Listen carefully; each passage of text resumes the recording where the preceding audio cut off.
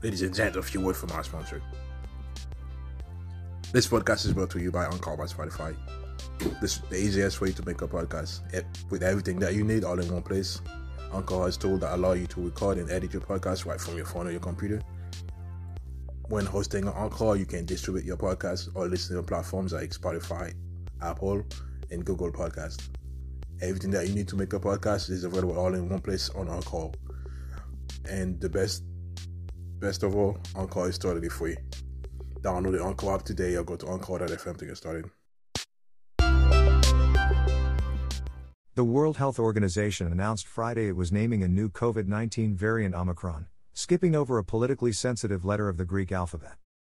The WHO made the announcement about the B.1.1.529 variant out of Johannesburg, South Africa, passing over a letter many observers presumed would be next, new, as well as the subsequent letter, Psi, which composes part of Chinese leader Xi Jinping's name.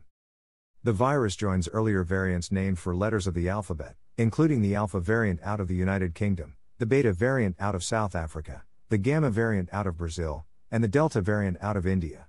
Additional variants include Epsilon, Zeta, Eta, Theta, Iota, Kappa, Lambda, and Mu. To date, Nu and Xi are the only letters the WHO has opted against using. Officials didn't provide an explanation, but Paul Nuki, an editor for the London-based Telegraph, claimed Friday that a source said the decision to skip Xi was intentional.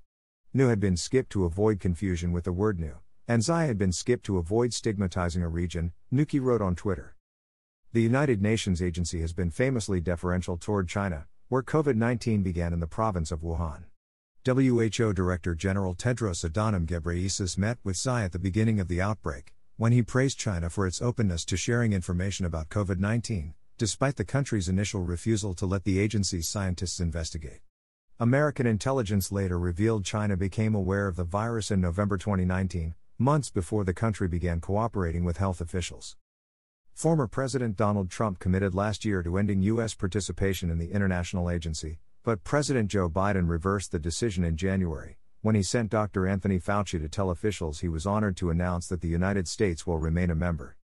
The Biden administration announced Friday it was banning travel to the United States from South Africa and 7 other African nations in response to the new variant, including Botswana, Zimbabwe, Namibia, Lesotho, Eswatini, Mozambique, and Malawi. 9 letters remain in the Greek alphabet, ending with omega, before officials may need to consider returning to Nu and Xi.